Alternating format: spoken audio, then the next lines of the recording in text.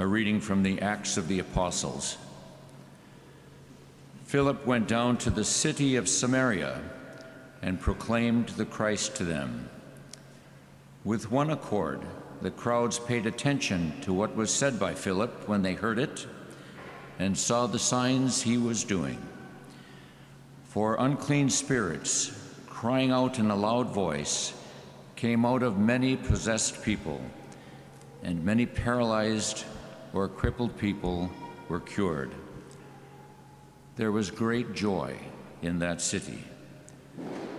Now when the apostles in Jerusalem heard that Samaria had accepted the word of God, they sent them Peter and John, who went down and prayed for them that they might receive the Holy Spirit, for it had not yet fallen upon any of them. They had only been baptized in the name of the Lord Jesus. Then they laid hands on them, and they received the Holy Spirit. The word of the Lord.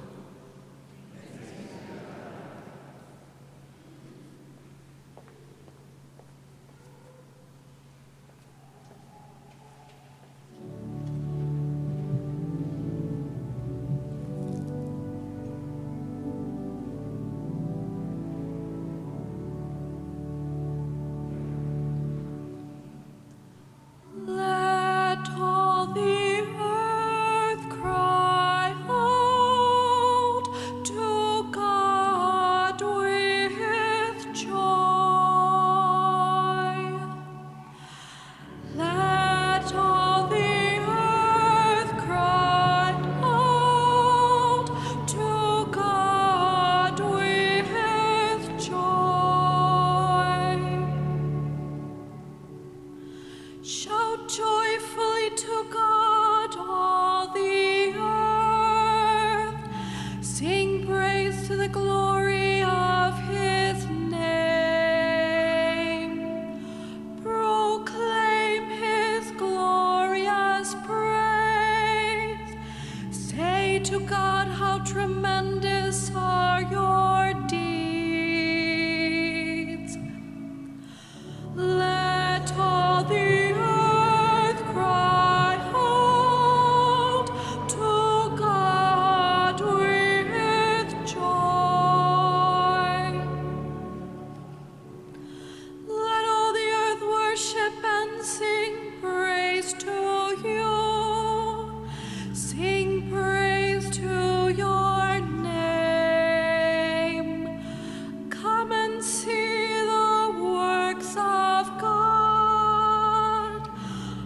his tremendous deeds among the children of Adam.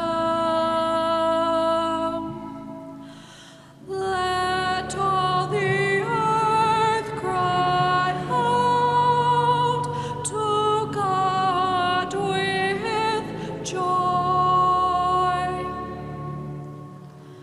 He has changed the sea into dry land. Through the river they passed on foot. Therefore let us rejoice in him. He rules by his might forever. Let all the earth cry out to God with joy. Hear now, all you who fear God, what I declare, what he has done for me. Blessed be God who refused me not my prayer or his kindness. Let all the earth cry out to God with joy.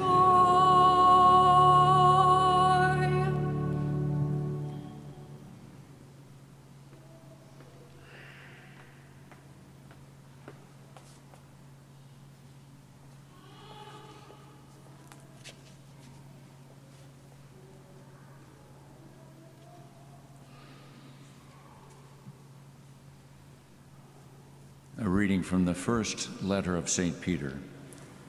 Beloved, sanctify Christ as Lord in your hearts. Always be ready to give an explanation to anyone who asks you for a reason for your hope. But do it with gentleness and reverence, keeping your conscience clear, so that when you are maligned, those who defame your good conduct in Christ may themselves be put to shame. For it is better to suffer for doing good, if that be the will of God, than for doing evil. For Christ also suffered for sins once, the righteous for the sake of the unrighteous, that he might lead you to God. Put to death in the flesh, he was brought to life in the Spirit. The word of the Lord.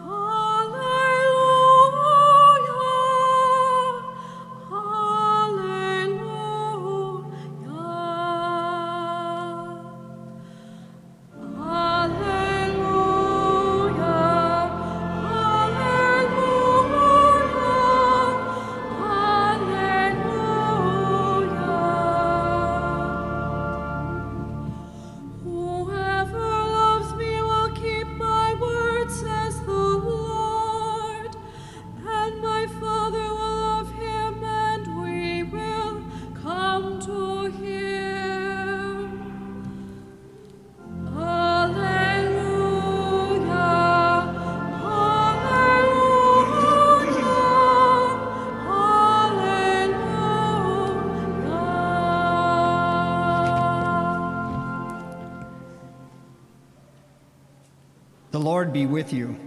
And with your spirit. A reading from the Holy Gospel according to John. Jesus said to his disciples, "If you love me, you will keep my commandments, and I will ask the Father, and he will give you another advocate to be with you always, the Spirit of truth, whom the world cannot accept, because it neither sees nor knows him. But you know him because he remains with you and will be in you.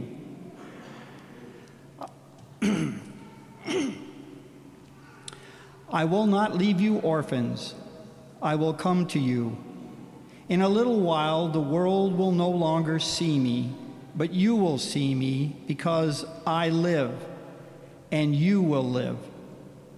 On that day you will realize that I am in my Father, and you are in me, and I in you. Whoever has my commandments and observes them is the one who loves me, and whoever loves me will be loved by my Father, and I will love him and reveal myself to him." The Gospel of the Lord. Praise to you, Lord Jesus Christ.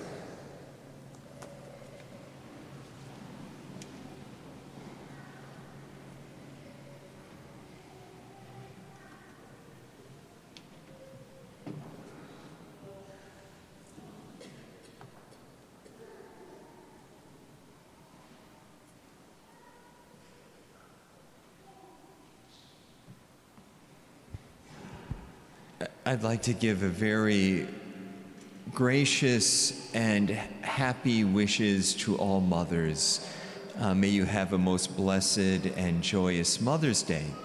And I'd also like to welcome anyone who might be visiting the cathedral today. thank you for coming and joining us in the celebration of Holy Mass. Indeed, the Mass is the source and the summit of our life. And over the last couple months, I've been preaching about different parts of the Mass to help us enter more deeply into that mystery. And so I'd like to continue this today. And I'd ask you to take out your hymnals and open them up and turn to page 32.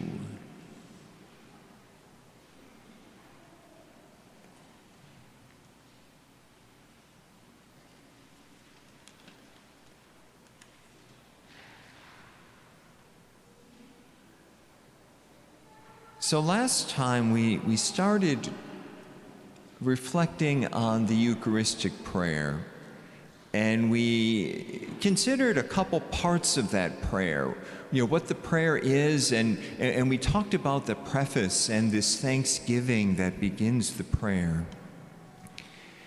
And now I'd like to just kind of walk you through the text of the third Eucharistic prayer, so we can consider the different parts of the prayer and how every time this Eucharistic prayer or another one is prayed, we can enter deeper and deeper and deeper into the mystery of this wonderful worship of God. So the next part of the Eucharistic prayer, the main part, is called the epiclesis. And the Church says this about the epiclesis. The epiclesis in which, by means of particular invocations, the Church implores the power of the Holy Spirit that the gifts offered by human hands be consecrated, that is, become Christ's body and blood, and that the unblemished sacrificial victim to be consumed in communion may be for the salvation of all those who partake in it. When we celebrate Holy Mass, we witness a great miracle. And this, of course, is accomplished by the power of the Holy Spirit. And so if you were to look at the third Eucharistic prayer, it begins with offering praise, and then in the second paragraph, "Therefore, Lord, we humbly implore you, by the same Spirit graciously make holy these gifts we have brought to you for consecration." So this is the epiclesis.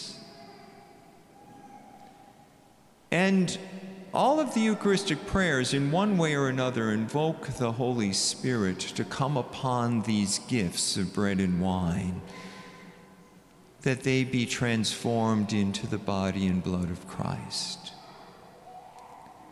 And so something to think about in your own life and in your own heart is, when you receive Holy Communion, pray that you be transformed as well. That the reception of the Lord in Holy Communion may impart to you this gift of the Holy Spirit to transform your life and your heart.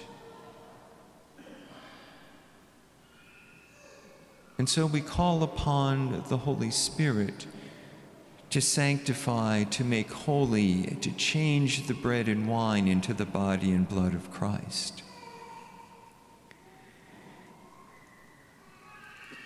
The next part of the Eucharistic prayer is known as the institution narrative and the consecration. And we see this in the third Eucharistic prayer beginning in the very next paragraph. "For on the night he was betrayed, he himself took bread, and giving you thanks, said the blessing, broke the bread, and gave it to his disciples, saying," and then the priest, of course, says the very words of Jesus at the Last Supper. And it is here that by the power of the Holy Spirit, bread and wine are changed into the body and blood of Christ. This is the focus, the high point of the Eucharistic prayer. Don't just let this moment pass by. Listen to the words of the Lord as they're said again. And gaze upon this altar to see the miracle that happens. And after the consecration, the priest will hold up the body of Christ or the chalice with the blood of Christ. And the directions here is that he shows it to the people.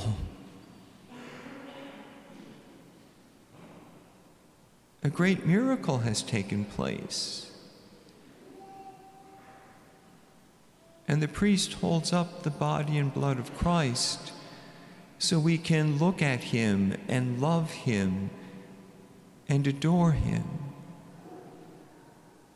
Let our minds and our hearts be focused on this moment, and let us gaze upon the Lord with love.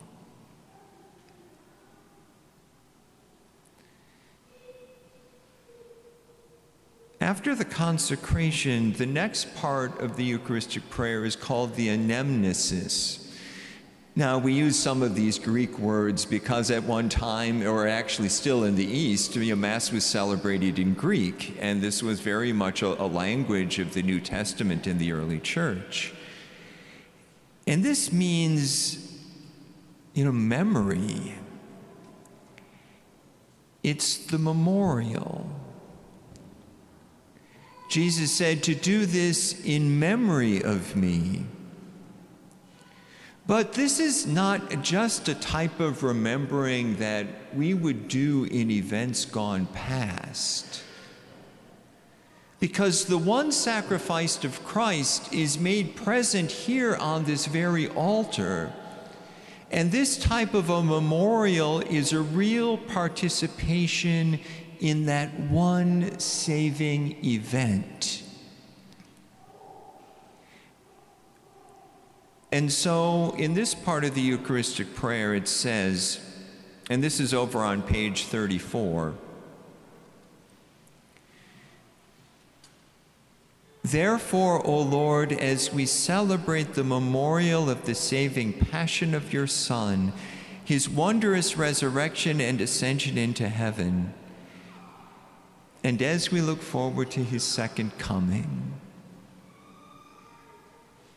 This is a sacred memorial of the saving events of Christ in which we are really participating.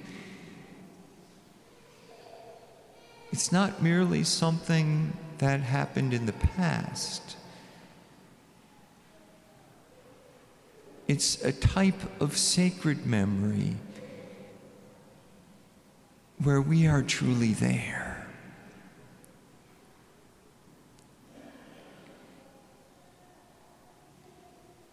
And the next part of the Eucharistic prayer is the oblation or the offering. And here, the body and blood of Christ are offered to the Father, and we offer ourselves to the Father along with the sacrifice of the Son. And if we were to look at the next paragraph, we see this offering taking place. Or it ends right at the very end of that first paragraph. "We offer you in thanksgiving this holy and living sacrifice.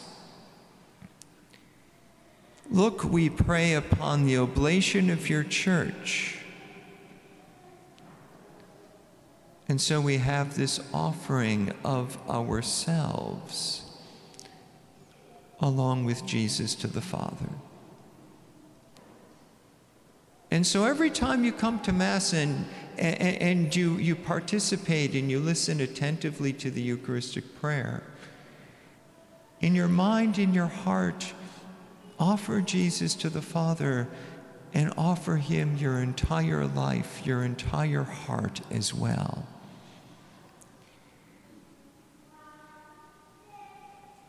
And then after this offering, there's a series of intercessions or petitions.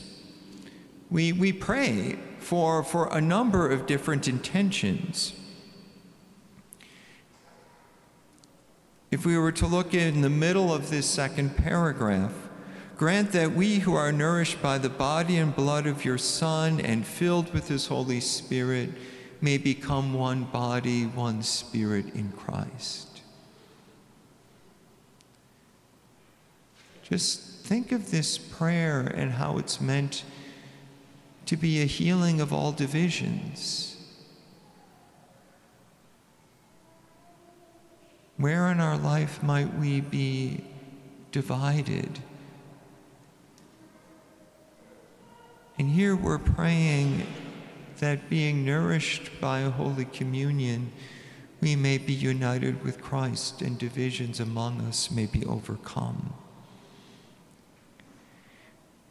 And then we could continue for the next two paragraphs, or the next three paragraphs.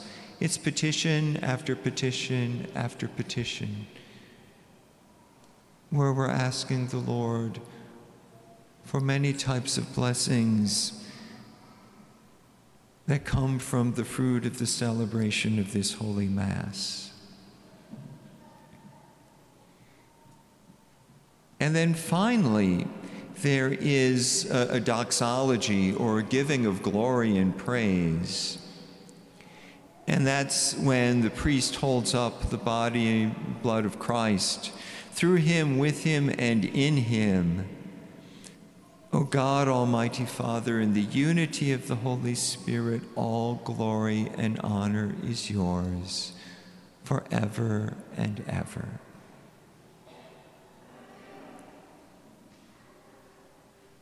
And so think about this. All the Eucharistic prayers have these parts. There is an epiclesis, a calling of the Holy Spirit to transform the bread and wine into the body and blood of Christ. There's the institution narrative and the consecration. So when the priest says the very words of Jesus at the Last Supper, this miracle takes place before our eyes and we gaze upon the Lord with love. There is the anamnesis or the memorial, the type of memorial where we are really present at this saving action of Christ. There's the oblation or the offering where the bread and the body and blood of Jesus and we ourselves are offered to the Father. The intercessions where we ask the Lord for many gifts and blessings. And finally, concluding doxology where we give God glory and praise. Every time you come to Mass, listen for these parts of the Eucharistic prayer. Enter into it more deeply so that every time we celebrate Holy Mass, we may come to a deeper understanding and love of the gift of the Holy Eucharist that the Lord gives us, and that we may enter deeper and deeper and deeper into the mystery of the Lord's life.